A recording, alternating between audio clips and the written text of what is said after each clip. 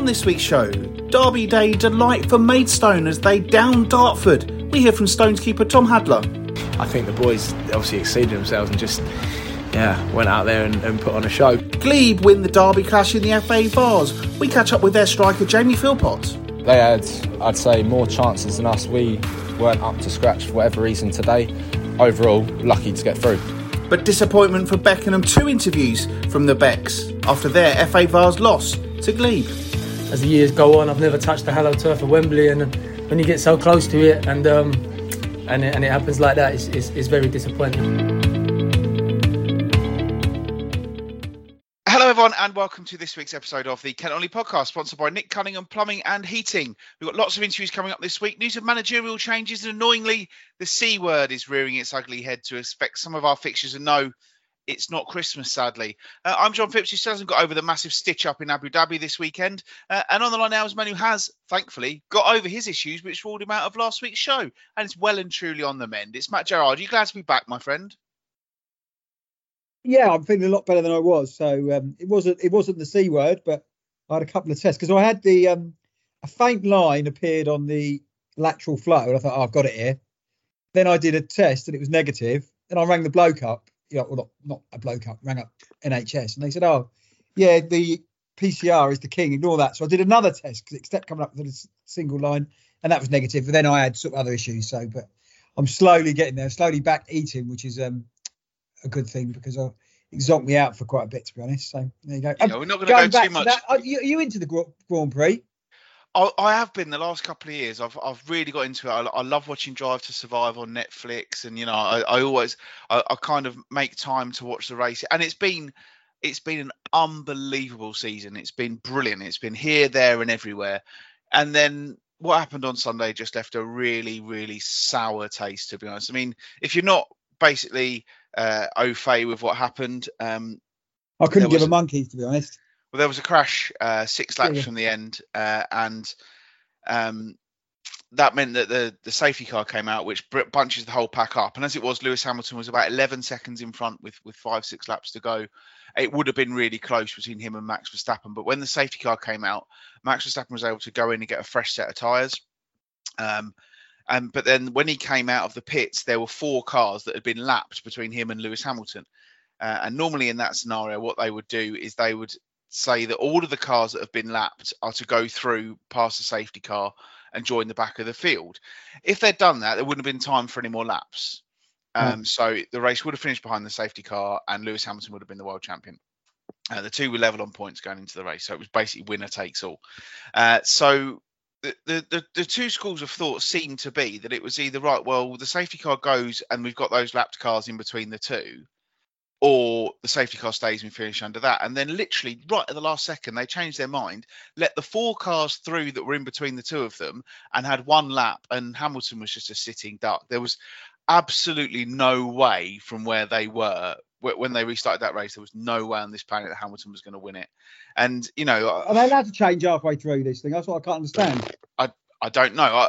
I in football terms, and I put this out on Twitter a couple of times over the week, I think in football terms, it's like, if you were just about to step up and take a decisive penalty in a shootout, and they decided that you had to kick a bowling ball instead of a football, it's that kind of it's literally that they literally changed the rules. Apparently, there's 2 different. I take it rules. Money talks and all this, isn't it? At the end of the day, money must talk. Well, I don't know, but it very much. That bloke who made the crash, yeah, that had to have that safety car on. Yeah. Surely somebody having a word with him because maybe he just drove into the wall to sort this out. I don't know, but his team are run have Mercedes engines. But I've really enjoyed what has been one of the best seasons ever, but it's forever going to be tainted by what happened on the last lap. And I would genuinely say it's the biggest stitch up in sport to happen in the Middle East since Qatar got the World Cup. Well, there you go. But again, he's won it 7 times, so he'll move on, and I'm sure he'll do. But again, I didn't watch it, so I'm not really into Formula One. But, I know a lot of people, again, it's big because every Tom, Dick and Harry comes on social media, you never heard them tweeting about it when they're all over it. So that's when I sort of turn off. So there you go. But no. So yeah, my theory in this, they should all have the same car, and there you go. And that would be the best driver wins, but that would never happen apparently, will it? No, I've always said what they should do is they should each driver should have to drive for every team. So like, you know, so we'll find out. So the best team will still win the Constructors' Championship, but then the best drivers. It'd be great to put, you know, Lewis and Max in cars at the back of the grid and see just how good they are in those cars rather than being right at the front. But like you say, it will never happen. The best will stay with the best, and 2022 should be a new era of engines and everything like that. Would you like to go to a Grand Prix? Nah, probably not. A bit noisy, isn't it? Oh, yeah. Bit noisy, bit crowded. So yeah. I expect it's not £3.50, is it? No, I'd imagine not. No. Talking of noisy and crowded, I'm actually supposed to be going to the darts next week, so we'll see. What the World Championship? That. Yeah. So I thought getting hold of tickets like that was supposed to be really hard. Yeah, well, my friend managed to get some and offered me one, and I've accepted it, but. You know, with everything as it is, and are you at one of the tables where you could write "I love you, Matthew" on? Yeah. Oh, right. So and sing the da da da da da song and things like that. Yeah, exactly. So where's that? Ali Pally? Yes, at Alexandra Palace. But I'd like to. Yeah, I wouldn't mind going to the darts. That would be just to say you've been. You know, it's difficult though because obviously I can't get my third jab booked at the moment, and I'm nearly 5 months since my second one, so there is something in me saying. You know, that I'm a little bit concerned because of everything that's going on at the moment, no matter how many things there are dotting around the place. And, you know, everyone has their various opinions on it, but I feel like I want to avoid crowded places at the moment. So we'll see what happens, but I'm hoping to go. So it should be good. I've had my third. I have my third on Saturday. So you can't get one in at the moment, or? No, so I was in a really difficult situation because, initially, it was 6 months. So my 6 months would have been about the 4th of July, something like that. Sorry, 4th of January, because I had my jab in July. And then they brought it down to 152 days. And through booking appointments for other people, I knew they didn't have a lot of appointments. So I tried to book it in advance so that I could get on my 152nd day, which was like last week. I would have been able to do it, but I wasn't allowed to go on the website to sort it out. So eventually I went on and booked it, and I couldn't get an appointment till the 3rd of January. And obviously now they're saying they want to offer everyone a jab by the end of the year. Yeah. Well, I'm finding that if I go on the website now, there's no appointments at all in Eastbourne between now and forever. So you can't just rock up anywhere. No, I don't think there's any walk-in centres anymore for people that are just waiting for booster jabs. So I think I'm going to be waiting till after Christmas. And, you know, it's difficult because whether this new variant is as serious as is being made out, I don't know. I'm very careful to not play it down because I remember a couple of years ago on this show saying, it's a bit of a cough.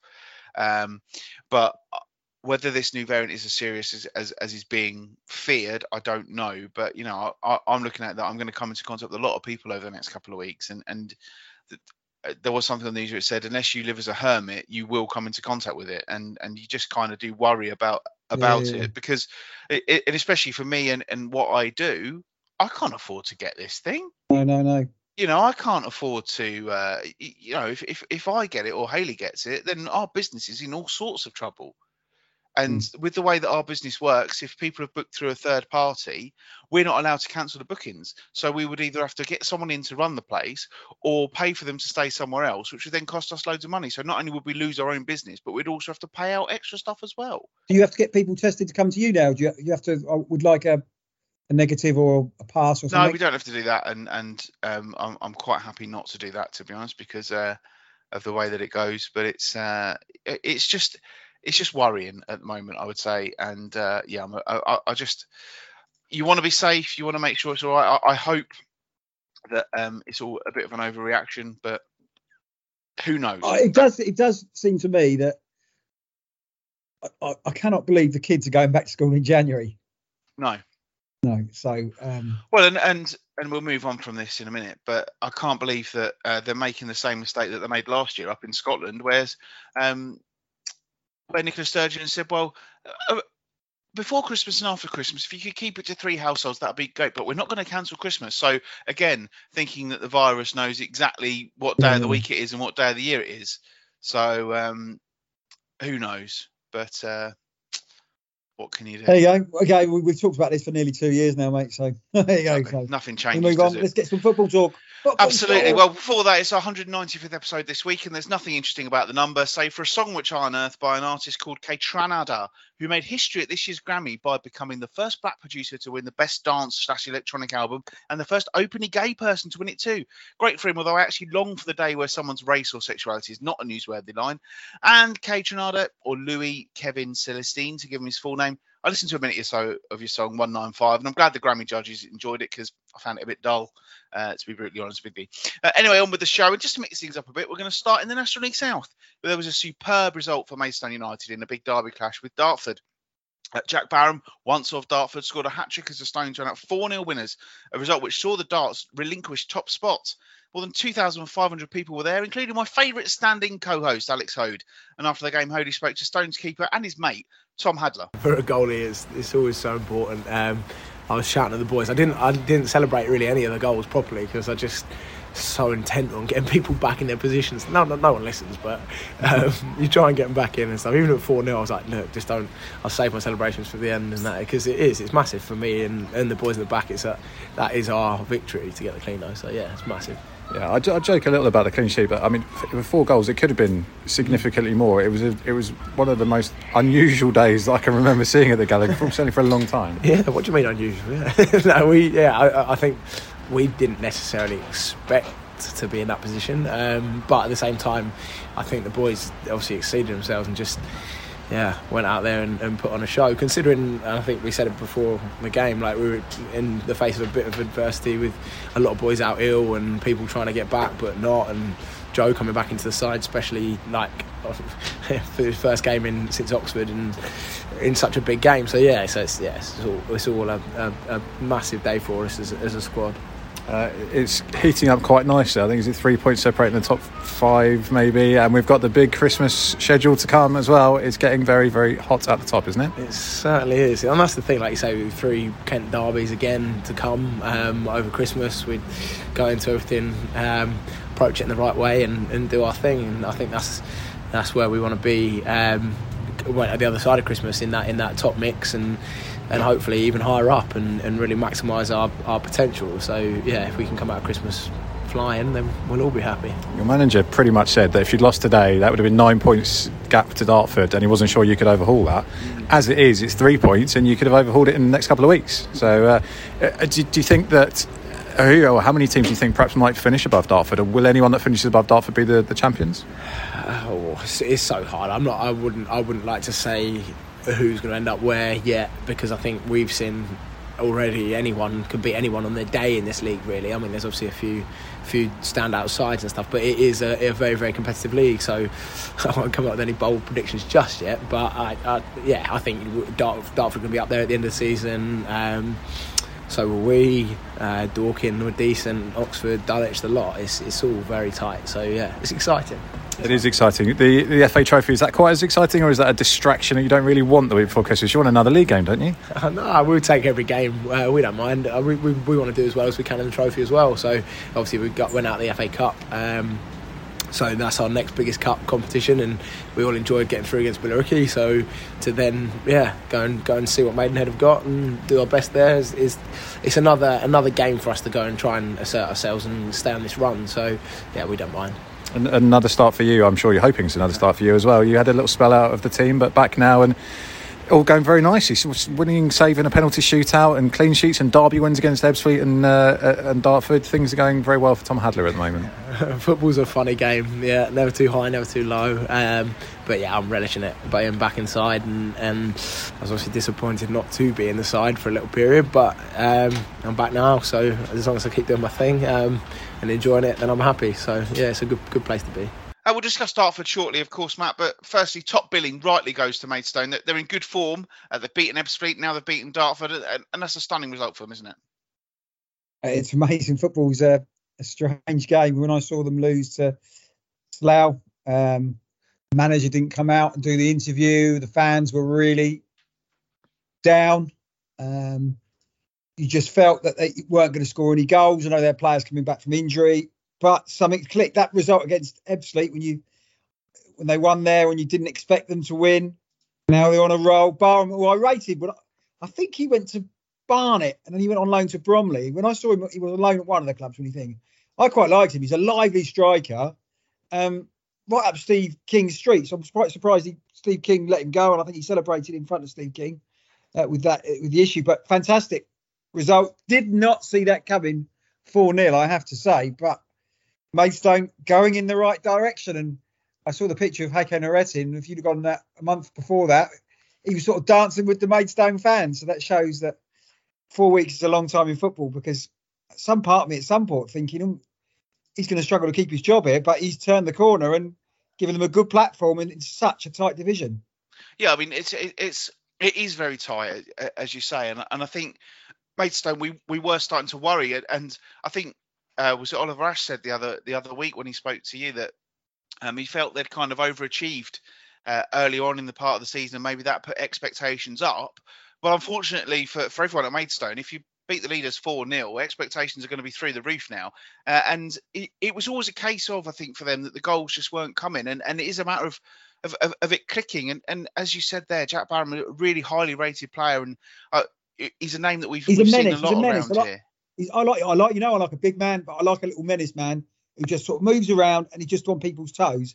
And from what I gather, they're sort of like 3 finishes, 6 yards out on the spot, and he puts the ball in the net. So did I see that coming? No, because you think Dartford had only conceded 11 goals in 15 games, and they've conceded 4 more from that. So a bit concerning. Steve King, when they won the previous week, he wasn't particularly complimentary. I'm sure he wasn't particularly complimentary, and they lost that game as well. So yeah, it's a Conference South is such a great division this year with some really big fixtures coming up. But I still think the Darts are going to be up there. Well, I think it was the key question that Alex asked there was, if anyone finishes above Dartford, will they be the champions? And I kind of stand by that. I think that's a really good point, because Dartford are the favourites. That they've had a brilliant start to the season, even though they've had a bit of a blip. I think it's only 1 defeat in 8 for them, which was that game on Saturday. And I just think that we know they're a good side, and we know under Steve King that they'll finish well. So, they've started brilliantly, and they're having a.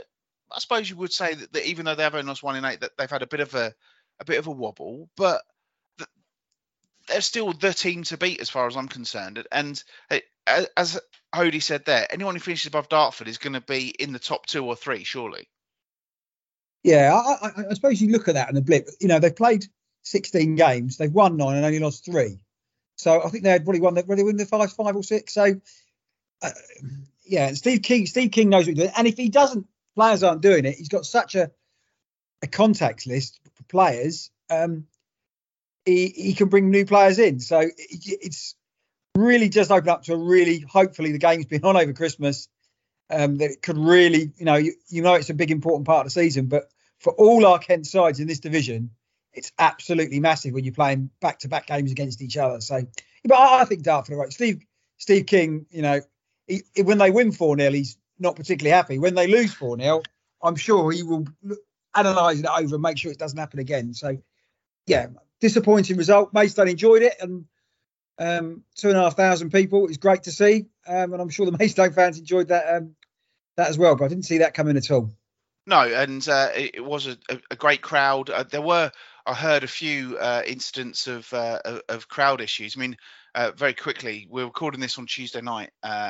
Just come up to half time in Tuesday night's fixtures, and if you're a Dartford supporter, we've just said that you've relinquished top spot. Well, that hasn't lasted long, because at the moment Oxford City are 3-1 down at home to Dorking Wanderers.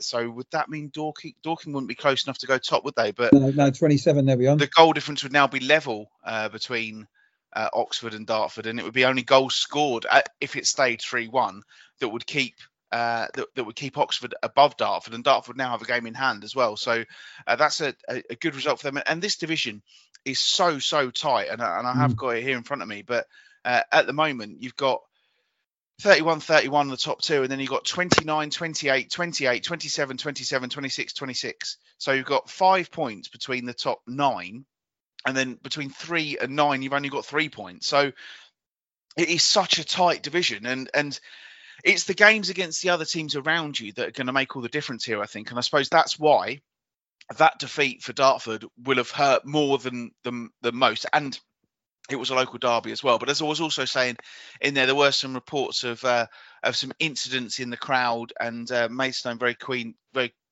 to say that they would look into them. Oliver Ash, obviously from abroad, but said, I'm sure we will look into it. And, you don't want to hear about things like that, because it would take the shine off a fantastic day for Maidstone. Yeah.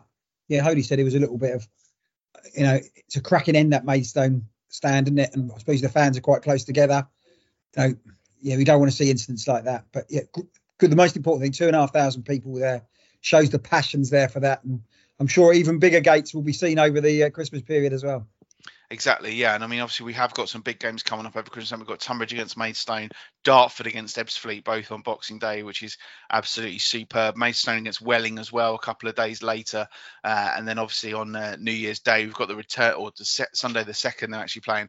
We've got those return fixtures of Boxing Day. So Ebbsfleet, Dartford, and Maidstone, Tunbridge. So there are some massive mouth-watering games over Christmas for you. So hopefully there will be some good football. Elsewhere, Ebbsfleet United ended their poor run of form with a 2-1 win over Concord Rangers, and they're 4th, just ahead of Maidstone in 5th. As we already said, how tight it is. The team in the Dartford Ebbsfleet sandwich before tonight was Dulwich Hamlet, held to a 2-2 draw by Tunbridge Angels.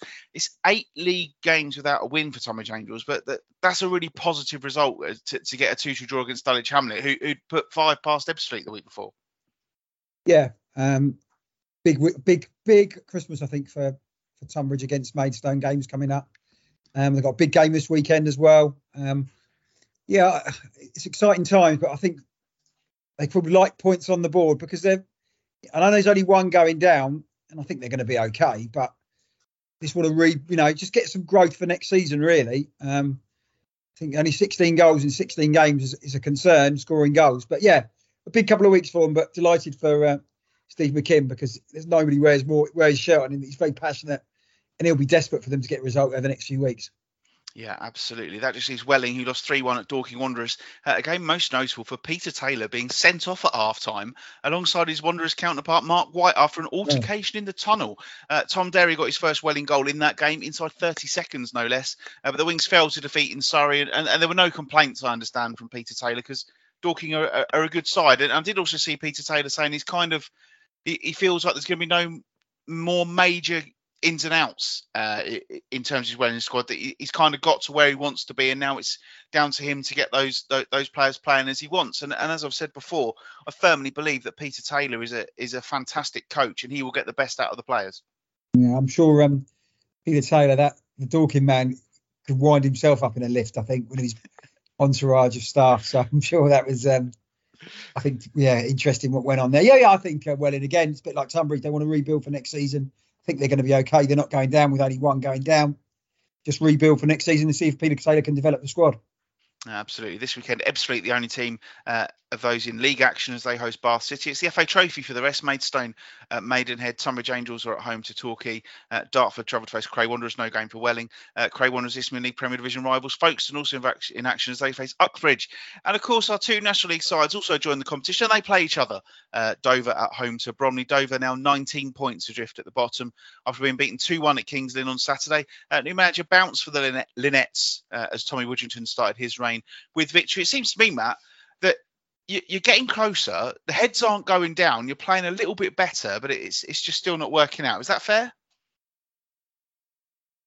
Yeah. We will win. I keep saying it every week. We will win a game. But I think the frustrating thing is the previous week I wasn't there because I wasn't well. The Wrexham game, we pushed Wrexham all the way. Post a couple of times, you can go on and get a result. You get back in against Kings Lynn. Kings Lynn have lost 8 on the spin. We haven't got the quality to sort of take that forward and try and get a result there. So if you can't win a game, they've had the new manager bounce, but if we're going to get anywhere, you've got to go to Kings Lynn and try and get a result. But we'll move on and see what happens. It's going to be tough against on Saturday against Bromley. Where does the trophy should really be a priority for Dover, in my opinion, now, as we're going down. Let's try and get some confidence. Let's try and win some games. Bromley, top 3, I think they are now. Do they want to be in the trophy? We know we were there a few years ago, and they would like another day out. So, be interested to see what happens. Yeah, just fingers crossed. In in those terms, that then you want a win, you want some confidence. That's a stinker of a draw, isn't it? Because if you look at Folkestone getting a home to Uxbridge, that's the sort of game you would have wanted, just to get some confidence in there. Well, we said that when we played Yate Town, mate. To be fair, that's true. Touche. It's not a game. I wouldn't have thought Bromley are going to travel in numbers in a week before Christmas against Dover in the FA Trophy. So I can't believe it's going to be a packed out Gravel. So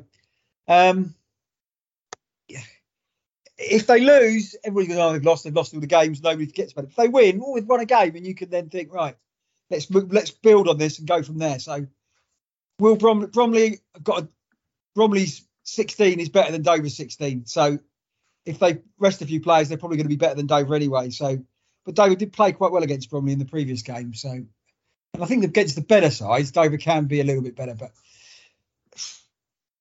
penalties, that's hopeful. Bromley, as we say, third before tonight's games after their 1-0 win at Altrincham. And I did mention Tommy Widgington there, the former Southampton midfielder, former Eastbourne Borough manager, among others. Do you know the link between him and this year's Strictly Come Dancing, Matthew? I do know that his son is with AJ, so I've been watching a bit. My wife wants AJ to win. Yeah, well, any other year AJ wins it at Cantor, as far as I'm concerned, but she won't win it this time. But they've been fantastic. So yes, good luck to them. But I did say, that's what I said to Megan. Watched it. That man's dad beat Dover this afternoon. So there you go. That's how bad it gets when somebody's dad beats us as well. Unbelievable. Into the Isthmian League Premier Division then. We've just mentioned the fixtures at the weekend for Cray and Folkestone, but weekend just gone, Folkestone to 5-0 winners over Haringey Borough to move up to second spot. Well, there were defeats for Margate 3-1 at Kingstonian and Cray, who lost 1-0 at home to Bishop Stortford. And Margate are playing as we speak. They're at home to the league leaders Worthing, who are a fair whack clear, but they are missing the chance to extend that gap at the moment, because Margate were the last time I checked, I'm just refreshing their Twitter page now, 2-0 up, which is absolutely fantastic for Margate. And if anything, does that show in a nutshell Margate's problem? In that Hoadie said last week, he said, I'm pretty sure they've won as many as they've lost, and they've got a dead level goal difference. And then they've gone and lost 3-1 at the weekend at Kingstonian, which is a tough place to go. And then they're now beating the league leaders at home. And that kind of sums up the problem that Margate have got, doesn't it? Yeah, and I saw they were winning against Kingstonian, and then I checked finally, they lost 3-1. So they get into games, but just, I don't know if they've got a lack of experience or nous to see things out. I think Margate has probably totally said a 12th of the table. They're decent. The thing is, this season, if they win this game, they're decent at home, which always helps, really, because they haven't been decent at home for a long while since they've had the 3G. So, and if they could beat Worthing on a cold Tuesday night, it is a very, very good result. They've got to make sure that, have they got it for the 90 minutes? They're 2-0 up at half time. And then from there, and again, I think Jay Saunders, he hasn't got the budget as he had at Maidstone. He can bring the best players in this division to get them through the leagues. He's just got to try and find some rough diamonds and see if he can get them going forward. But yeah, I think he's doing a really decent job in there, to be honest. And I don't think they're going to be good enough for the playoffs. But again, a lot of our sides, just rebuild for the next couple of seasons and see where you can go from there. Yeah, I just wonder for Margate, though, how many times have we said, let's just rebuild for next season and go from there? And at some point, you would think if they can keep the squad they've got rather than losing all the players, clearly he's got a nucleus now, and I think he's got a good scouting network, so he knows the best players, particularly in the local area, which are plenty, that he can try and attract players in. So, what do you think? What do you class Margate as, a Conference South club or an Isthmian League club? I would say, well, I mean, they've been in the National League, they've been in the National League South, so I would say that they're sort of top end of the Isthmian League at worst, and I guess that's where the frustration has come, because they've been a big name in Kent Non-League football. They've obviously fallen down and come back, and they've had a few false dawns, but you just kind of look at it and think, do you know what? Where do they go? And I think, for me, the biggest thing, and we talk about this a lot, and I know you didn't listen to last week's show, but we had James Lawson on last week, and he was talking about the work that Ramsgate are doing in the community, and I just feel that Margate need to be doing something like that as well, and getting everything going off the pitch as well as on it. And I think with Margate, we're probably always too guilty of focusing on everything that's on the pitch, when you perhaps need to look at what's going off the pitch as well. And there's been 4 storms off the pitch as well, and I suppose that's where the problems lie. Well, yeah, until that first bit of ground is dug up for the new stands and things like that, you'll see what happens from there. But no, yeah, again, I think Margate fans, this is their level for the moment.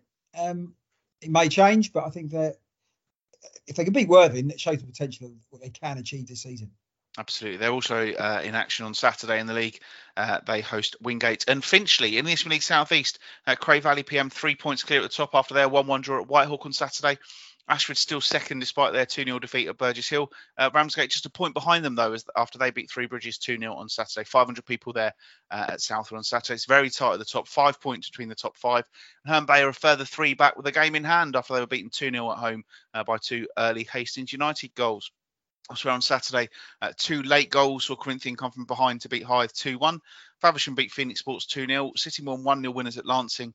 A last gasp Jake McKenzie goal secured a 1-0 win for Whitstable at Sevenoaks. VCD beaten 2-1 at home by Chichester. Hythe are in action tonight as they host Burgess Hill. Currently half-time, it's Hythe 1, Burgess Hill Town 3. Burgess Hill did put through their own net to give Hythe the lead, but they've hit back to make that 3-1. This weekend, Ashford are at home to Corinthian. Faversham head to Chichester. It's Cray Valley at home to Lancing. 4th against 3rd as Ramsgate travel to face Hastings. Sevenoaks go to Haywards Heath. Hythe are at home to VCD. Phoenix Sports look to close the gap to the pack at the bottom as they host Burgess Hill. Sittingbourne at home to Whitehawk. Herne Bay are away to Three Bridges. And it's Whitstable against East Grinstead. I suppose we should mention the C word now because obviously if you're not aware, the game in the Kent Senior Trophy this evening between Herne Bay and Sevenoaks was called off due to some COVID cases in the Sevenoaks camp. So that game, Sevenoaks at Haywards Heath on Saturday, could quite easily be at risk. And it is worrying. We've talked about it already, but you do kind of wonder, and I know there are contingency plans in place, but we can't have this again. We've got to finish this season, haven't we? Yeah, I'm hoping that maybe it's just an overzealous situation that's going on and it's not as bad as everything expects it. But there is clearly, even in the Premier League, more and more cases. I don't know how, if the clubs, lower end have to test themselves, but it'll be interesting to see what goes on. Yes, it is a bit worrying, I have to say. I'm sure there is contingency plans in place that, you've played, 17 league games? Not how many teams in this division? So you'll be halfway through. By the new year, you're going to be over halfway, aren't you? So from that, and it's a lovely tight division as well. Cray, Ashford, Ramsgate. Always worried a bit about Hastings, but yeah, thinking about it, of course, Ramsgate could be in the same league as Margate next season as well. So I didn't listen to the last week, but James Lawson, he's very, very big in the community over here. We're constantly getting things from the kids' schools about going in, things like that. And I think that he thinks that's the way forward, is get the kids in and the parents spend the money, and what they're doing a lot of great things off it with the local youth teams as well.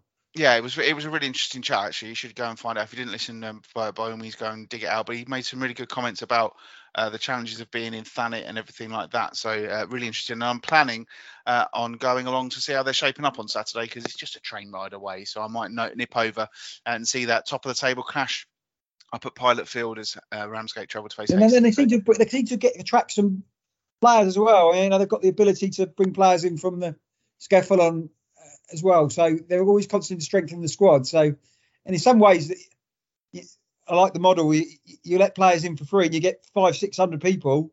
Everybody buys a burger. You're earning money, which you then increase the squad as well. So, it's a good model that's working for the moment, and doing very well. 34 points after 17 games. Yes, absolutely. Let's move on then to the FA Vars, where the 3 Kent teams out of the remaining 5 made it through. And we'll start with the game I went to on Saturday, where Glebe and Beckenham met in fairly rotten conditions at Foxbury Avenue. It was 0-0 after the 90 minutes, went straight to penalties, ended 4-3 to the home side. I was pretty busy after the game, as you're going to hear. We'll start by hearing from the winners. So here is Glebe striker Jamie Philpott. Probably looking back at it, we didn't deserve to win it. They had, I'd say, more chances than us. We weren't up to scratch for whatever reason today, but we went in at half time 0-0. Obviously if you stay in the game, you've got every chance of winning it. So I think we showed slight improvement in the second half, but nowhere near what the standards we set for us earlier on in the season. So I say on overall, lucky to get through. A striker can never be happy after a 0-0. You didn't get a lot of service today, really, did you? It was one of those days, wasn't it? Yeah, it's just, as I say, it's just like a scrappy game. As a team, we didn't perform to the levels that we know we're capable of, like the first half against Sheppey. But again, if you don't perform well as a team, individual, you don't get the chances, you don't get the goals. So just obviously happy to get through to the next round. Second round in a row that you've won on penalties, so there's obviously some spirit in there to do that. And when you've got a keeper like that, he's in the way, isn't he? Yeah, George is a very good keeper, a very intimidating person, and not many players at list level, at any level, would want to get or want to take a penalty against him. His mind games are phenomenal, and he's made a couple of really good saves and forced a couple of over the bar. Stepping up to take the penalty, everyone's thinking, it's the striker who's going to start this away. What went wrong?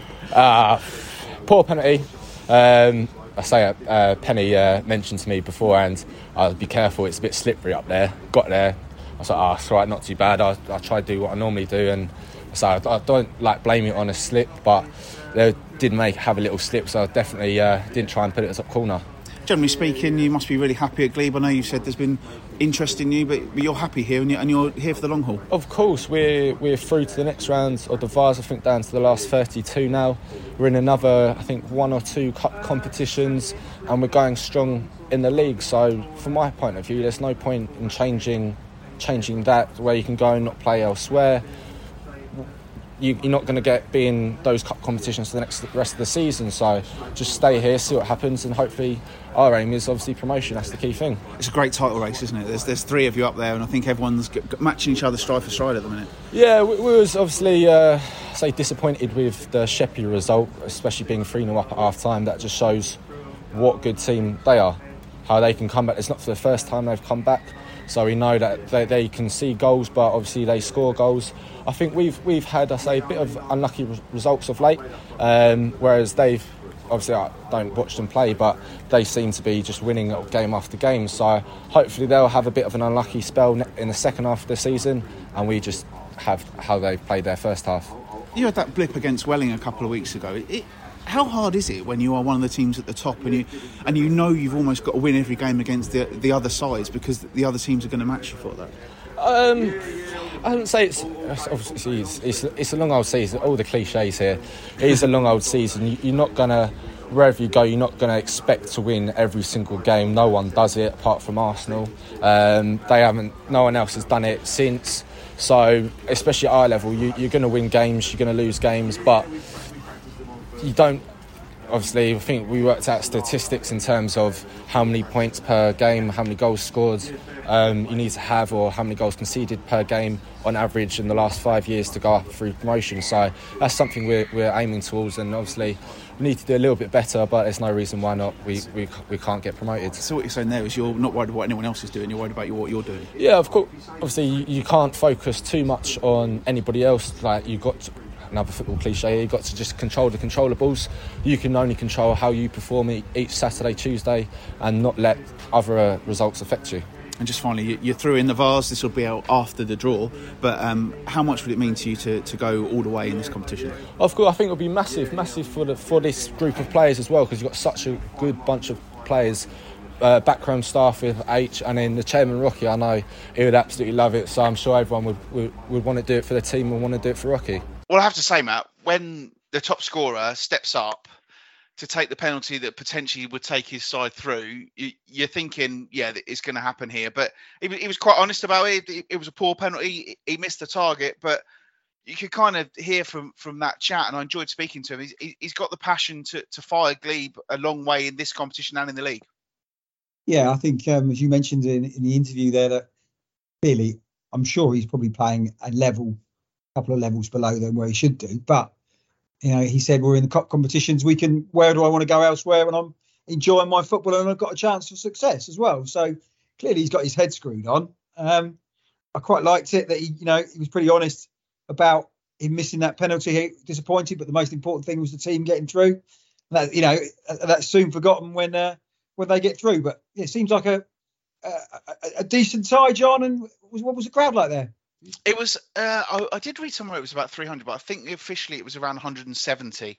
I mean, it was awful conditions. It was chucking it down. I literally drove there in the dry, and then as soon as I pulled up at the stadium, about 2:15, it just started raining. And if you've never been to Glebe Stadium, it's not blessed with lots of cover, shall we say. So kind of people were huddled around in the stand. There's one stand with seats. There's one sort of covered terrace area on the side as well, and then there's one down behind the far goal as well. And that made it difficult. And the game itself, it was an intriguing game. I wouldn't say it was a classic. Wasn't really end to end, and Jamie Philpott there, as I said to him, he didn't get a lot of service. There wasn't even really scraps for him to feed off. But I've seen him score a couple of goals already this season, and he's a real player. And Glebe have got some really good players in there, and it was a closely fought game. And I suppose on balance, penalties was probably just about fair. But it wasn't one for the swashbuckling Southern Counties East League style stuff. Did you think the conditions played that part in that then? Yeah, oh yeah. I mean, it was wet and it was windy. The pitch was really cutting up as well, and for part of the game, I was actually standing next to some of the players from Stansfeld, who we'll talk about shortly. But obviously, they were playing there on Sunday, and some of their players were saying, "I can't see how we're going to play on this tomorrow." So I think that was obviously having a real impact on it, and chances were at a premium at both ends really. I suppose there was one really good chance for Beckenham, really good save in the end. The striker went through on goal, and Big G, as they call him, was off his line very quickly to tip it wide. They had another one cleared off the line, and one shot in the first half that went just over. But it was, the conditions did play a massive part in the game, and I think they also played their part in the shootout as well, which ended 4-3, 7 penalties each, and I think both keepers made one save. There was a controversial moment as well, because the first penalty of the shootout looked to have been saved by Nick Blue and the Beckenham goalkeeper, and then it was called back for him being off his line, and it looked to the naked eye very, very tight, and then obviously the retake was scored, and it could all have been. Did the referee, did the linesman say that? Did he? Yeah, the assistant referee did say that. Yeah, but you look at it. After that one, you watch them all, and the goalkeepers were off their line nearly all the time. So that's such a thing, and obviously the striker always has the advantage in a penalty as far as I'm concerned. So I don't really see much of an issue with the goalkeeper gaining a couple of inches to try and help them out. But there you go. But of course, we've heard from Glebe. So while they were the winners, they're also the losers. And I caught with two men from Beckenham after the game. I'm going to meld these interviews together. So first of all, you're going to hear from assistant boss Billy Walton, and then it will be Beck skipper Danny Waldron. Yeah, it's tough, but our main objective is to win the league, and that's what we've set out to do. And this is a bonus for us. When you go out on penalties, I just saying there to the lads, it's I think the FA should change the rule. Why on earth we've been drawn away every round, and why on earth you can't play another 30 minutes to decide it? I don't know. It's a team game, and then all of a sudden it goes down to individuals. It's not an individual sport; it's a team game. So they should change it. Give you the benefit of extra time. Listen, we've come to a place where a team's as powerful as Glebe. We've totally dominated the game, and we got beat on penalties. It's something's got to change. It just don't seem fair that you go out as an individual. You should go out as a team. Just play until someone scores. Golden goal for me all day long. It's a tough one, isn't it? Because you've played really well over the 90 minutes there. You've had the better of the chances, and you come out of it, and here you are because you've missed 4 penalties, and that's it. So I understand. I guess that is frustrating, but generally speaking, you've got to be pleased with how you acquitted yourselves over the 90 minutes. 100%. We just said to the boys in there, let this pain of losing today spur you on to go and win the league. And I said, something special's going to happen at our club. I talk about it all the time. We're going to do something special, and I said to him before the game, if it ain't today, it'll be in 4 months' time. And I really believe that these lads are going and win the league. I really do believe that they're going to go and do it. We spoke back in August or July, right at the very start, and I said to you, what are you looking forward to about the Combined Counties League? How challenging do you think it's going to be? How have you found it? I found it. It's a lot better. We haven't got to play so many derbies. And we've mostly got 2 derbies instead of 14. So in that respect, it's better. I spoke to one of the Kent League representatives today, and he said, you've gone into an easier league. I don't think so. I think Walton Hersham, Bagshot Lee, Jersey Bulls, they're equivalent to Sheppey, Chatham and Glebe. So, it's the top 4 in both leagues that it's going to be one of them, 2 of them 4 that go up, and we'll be one of them. You move on now. You've got a big game on Saturday against one of the teams that you're up there battling with. So I guess you have to take what the first 90 minutes from that and build on that. All day long. If we show that, if we can, and we will, because them group of lads want to achieve something. We'll get over this disappointment really quickly tomorrow. And as I said to you, me personally, it's gone now. It's forgotten about. Let's get on, and we'll get ready for Bagshot Lee, and we'll hopefully do a job on them and crack on in the league. So for you, it's forgotten. What about the lads who've missed the penalties, especially if you've had chances to win that game? I just feel sorry for the young lad there. At the end, 17-year-old. I feel sorry for him, but learning curve for him, isn't it? He'll learn from it and go on for better things. And said, come and see us in April when we're celebrating. And I look back and I remember this interview. I told you we'd win the league. It's all the emotions as well, isn't it? Saved the first penalty, then it got retaken, and that baffled me. That baffled me because I've never seen that at this level of football in my life. How on earth? Their goalkeeper's very vocal, and I think he put the officials under so much pressure to say that he moved that they just said he moved. I mean, but no one else moved for the rest of the penalties. It baffled me, but in saying that, if you don't hit the target, you ain't going to make a save, is he? We didn't hit the target. Did you practice penalties? Yeah, we did. Yeah, Thursday. And when you're practicing penalties at training, everyone's laughing and joking. You're smashing them in for fun. And we put Big Phil Wilson in goal to replicate George, and they were just pinging it from everywhere. All the lads that missed, they were just firing them in from everywhere. Different scenario, isn't it? Pressure and a little bit of nerves and stuff like that. But I wish my knees was all right. I could have took one myself. I know you said just finally that it's nice because you haven't got so many derbies. But was it nice to be back here playing a team in the Scaffold? It was, yeah. We talk about it, and these are the games you want to be involved in. I want to be involved in this sort of game and this atmosphere every week.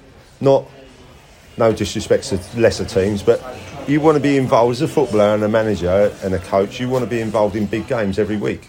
Not just one every 4 or 5 weeks. And that's why you want to go on. Yeah, exactly. So you're playing this sort of thing every week, testing your wits against other managers, other coaches and other teams and stuff. So I hope we do go up and so we can test ourselves against some of the better sides. Gutted, absolutely gutted. I mean, anybody that was there today watching that could tell who the better team was. Wasn't tested once really. It was a 90-minute match of pure Beckenham, if I'm being honest, and the only thing that we didn't manage to do in this game today was put the ball in the back of the net. But that's football for you. Do you know what I mean? And penalties is a lottery at the end of the day, and unfortunately we come off on the wrong side of it. But I spoke to Billy. He said you practiced them, but it's completely different scenario. Yeah, of course it is. There's the pressure when you're actually there and doing it is a lot different to messing about doing them in the training and things like that. And obviously that showed today because our penalties were woeful, if I'm being honest. But yeah, like I said, that's football. You know what I mean? Once it goes to penalties, anybody can win, and unfortunately, it wasn't us.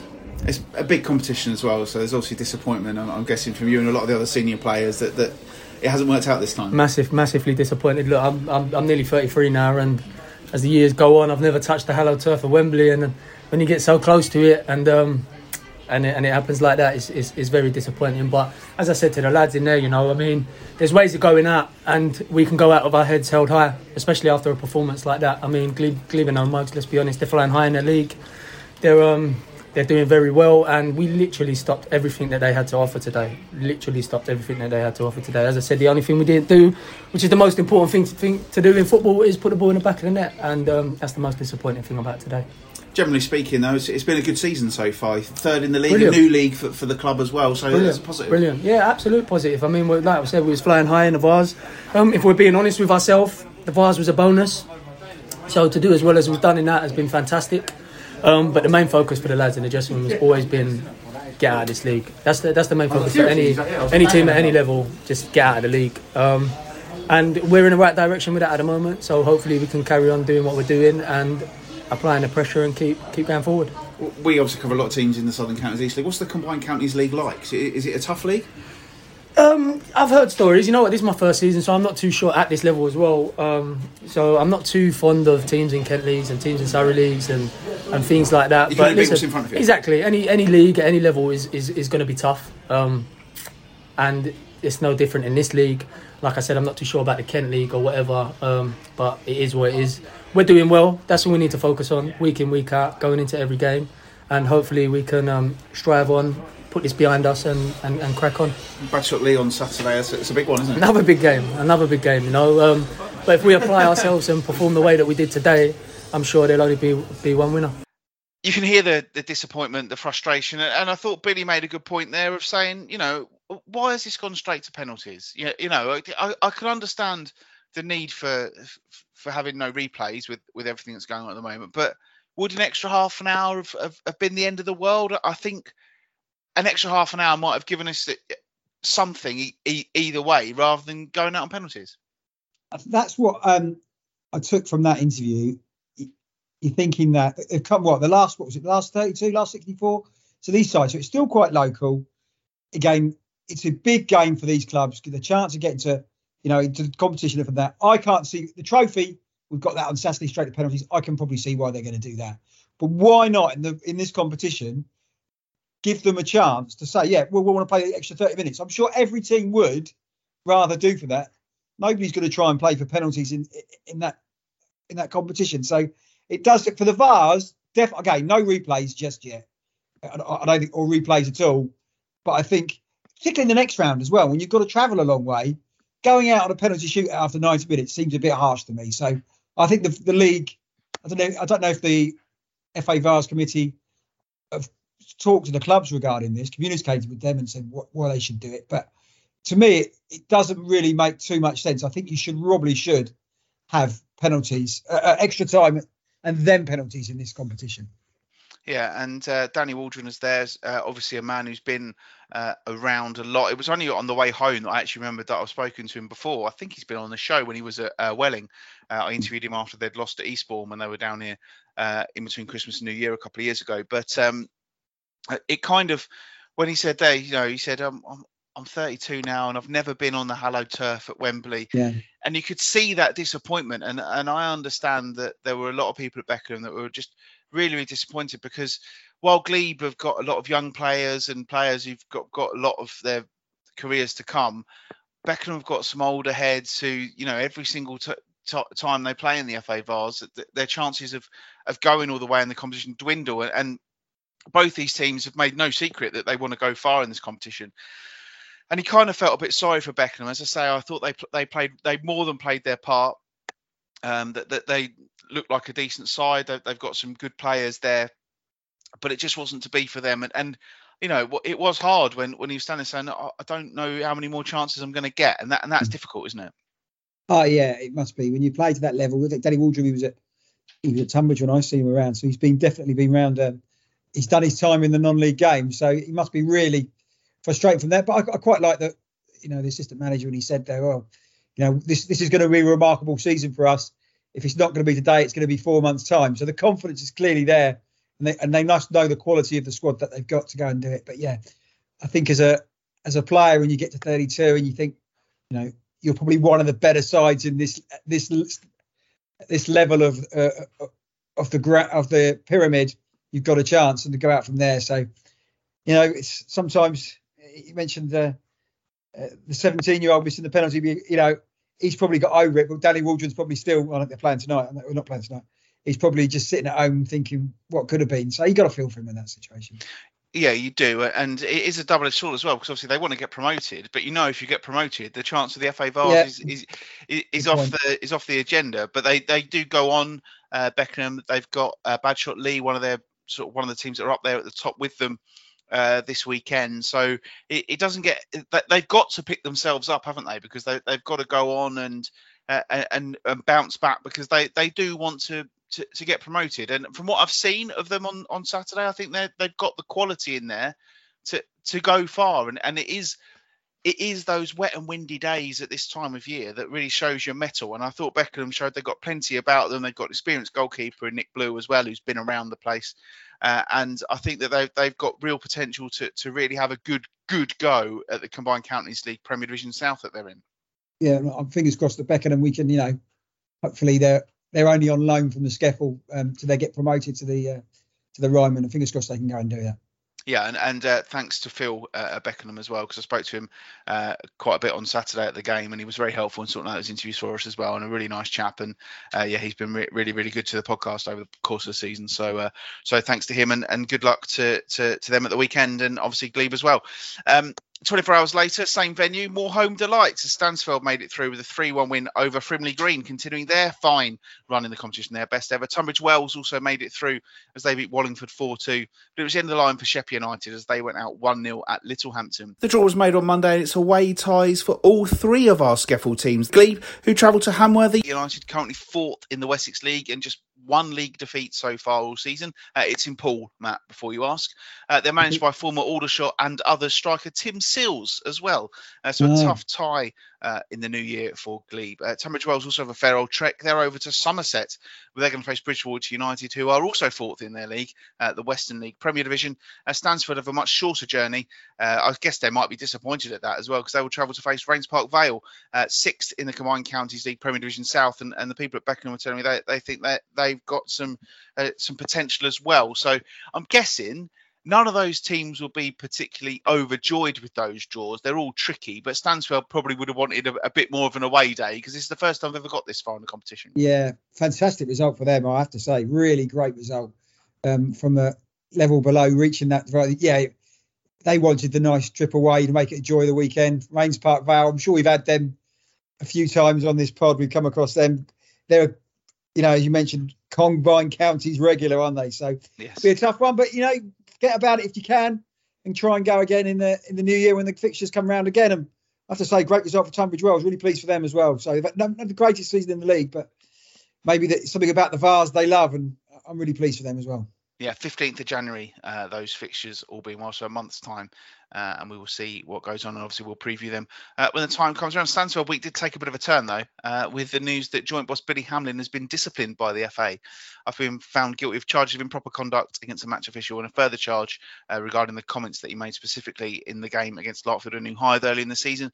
It's been reported that Billy, we spoke to on the show earlier in the campaign, has been given a 140-day suspension, fined £80, told to complete an online education course, and then on top of that, he's also got a 6-match ban, which will run after the 140 days. He does have the right of appeal, and we don't know what's gone on there. I have seen there's 140 days. He can't do anything then, can he?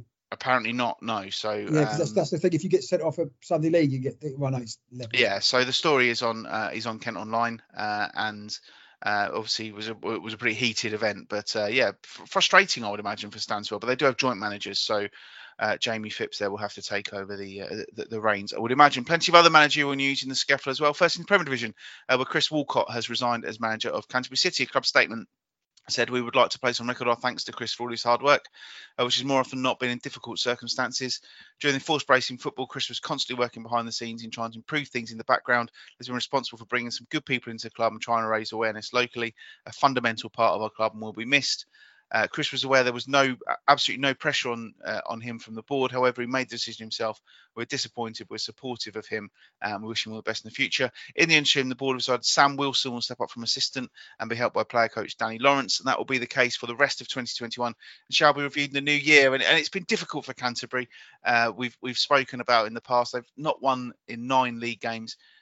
It's tough there at the moment, and I guess you can see where Chris has come from, probably thinking, is there much more I can do here? But I guess from the club's point of view, having someone who has given them so much leave must be a real bitter pill to swallow.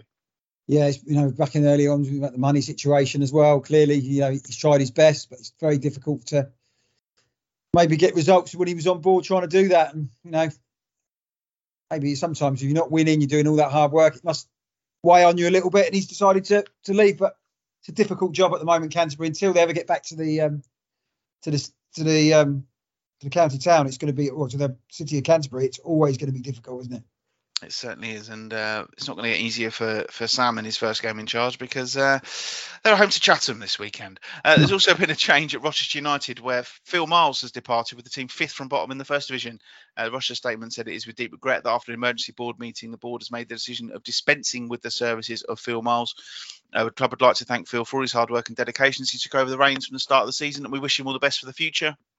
Chairman Matt Hume will take over for the next 2 to 3 games until the position is filled. And Rochester will be disappointed, Matt, because they were thereabouts last season when it was all curtailed. That they seem to be going the right direction. They played in the competition over the summer with your Chathams and your Sheppies and all that, and you might have thought that experience would have set them up for a good campaign this time around, but it change of manager, and it obviously just didn't work out for Phil Miles.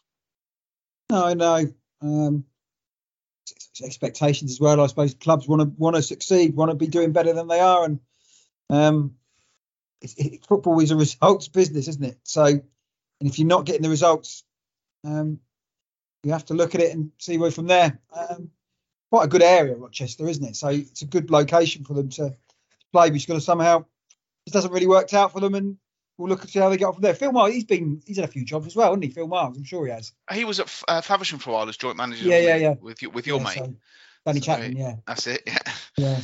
Yeah. So nobody wants to see managers use their jobs, but I say it's a results-driven business.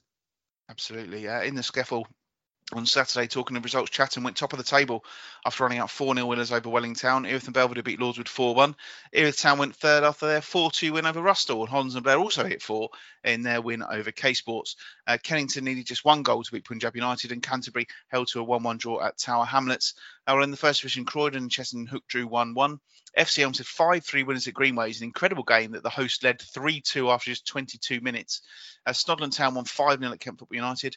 Staplehurst 2-1 winners at Lewisham Borough. Meridian VP beat Forest Hill Park 1-0. Tooting Bet beat Sutton Athletic 4-1. Westside beat Bryden Ropes 3-2. The big winners in all of that are Stansfeld, who are still top of the table despite their FA Vase exertions, and they've played fewer games than all of the teams around them. So a brilliant weekend for them if you factor in the FA Vase and what happened in the league as well.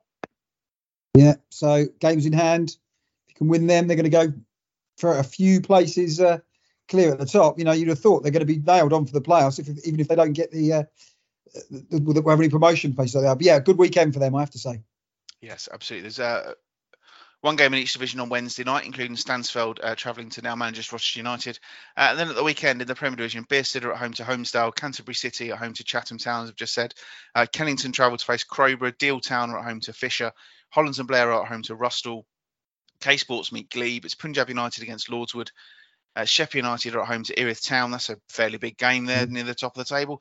Tunbridge Wells at home to Erith and Belvedere, and Welling Town take on Tower Hamlets. And then in the First Division, it's Bryden Ropes against Sutton Athletic, Chessington and Hook against Forest Hill Park. FC Elmstead are at home to Westside. Faversham Strike Force take on Greenways. Larkfield and New Hythe host Rochester. It's Lewisham Borough against Tooting Bec. Lydd Town against Meridian VP. Snodland Town against Croydon. And Staplehurst Monarchs against SC Thamesmead. So that brings you pretty much all up to date. As I said, plenty going on, and not all good news with those games being called off, or that game, being called off in the Kent Senior Trophy. So who knows what will happen? A couple of latest scores for you. Oxford have got one back against Dorking, so they've gone back to the top of the league on goal difference. Margate now 3-0 up in that game against Worthing, and Hythe are now 4-1 down. So there's been goals in both of those games while we've been chatting away. There are other games in the Kent Senior Cup as well. Phoenix against Ramsgate and Sittingbourne against VCAD Athletic. But as I say, due to other commitments, we're going to be able to record this on Tuesday night. So I'm sure if you can find the results of those on various websites over the next few days. So, yeah, that's pretty much it for the football chat. Yeah. Matt, you're back to full health. That's the most important thing. Well, while you were ill, were you able to... I wouldn't say I was running on super, but I am... I'm getting there. I'm eating a bit more, so yeah. Yeah, not to be too graphic about Matt's ailments, but this week's chat is called Eye of a Needle. That's probably all you need to know. Did you manage to watch any telly while you're in your sick bed, or were you just cuddled up in your Andy Hessenthaler duvet? Cuddled up with my Andy Hessenthaler duvet. I did the only thing I watch. Two Doors Down. Did you watch that Scottish comedy? My mother was banging on about that. It's cracking, very good. I didn't see the one last night, but I did see the one from the previous week, which is very, very funny program. Not really. I did walk past the TV guide for Christmas, but I look at it and thinking, do I really want to spend £1.50 on something?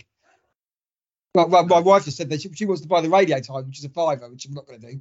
But I should do. Then I can circle things. My father-in-law has given us a list of what we should watch at Christmas, so we should probably return the favour of the programmes we should watch there. So, but no, not much has been on. I've actually got Norwich against Aston Villa on while we're watching this at the moment. So I didn't mention that this happened a couple of weeks ago while I was away, but they were filming The Crown on Eastbourne Pier. There was a story here I was going to say to you, because I'm on the church committee. The minutes came through saying they wanted to use the village hall as a polling station for The Crown.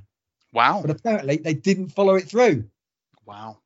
Well, they've definitely been here. Who's on there? Who's the Johnny Lee Miller, was it?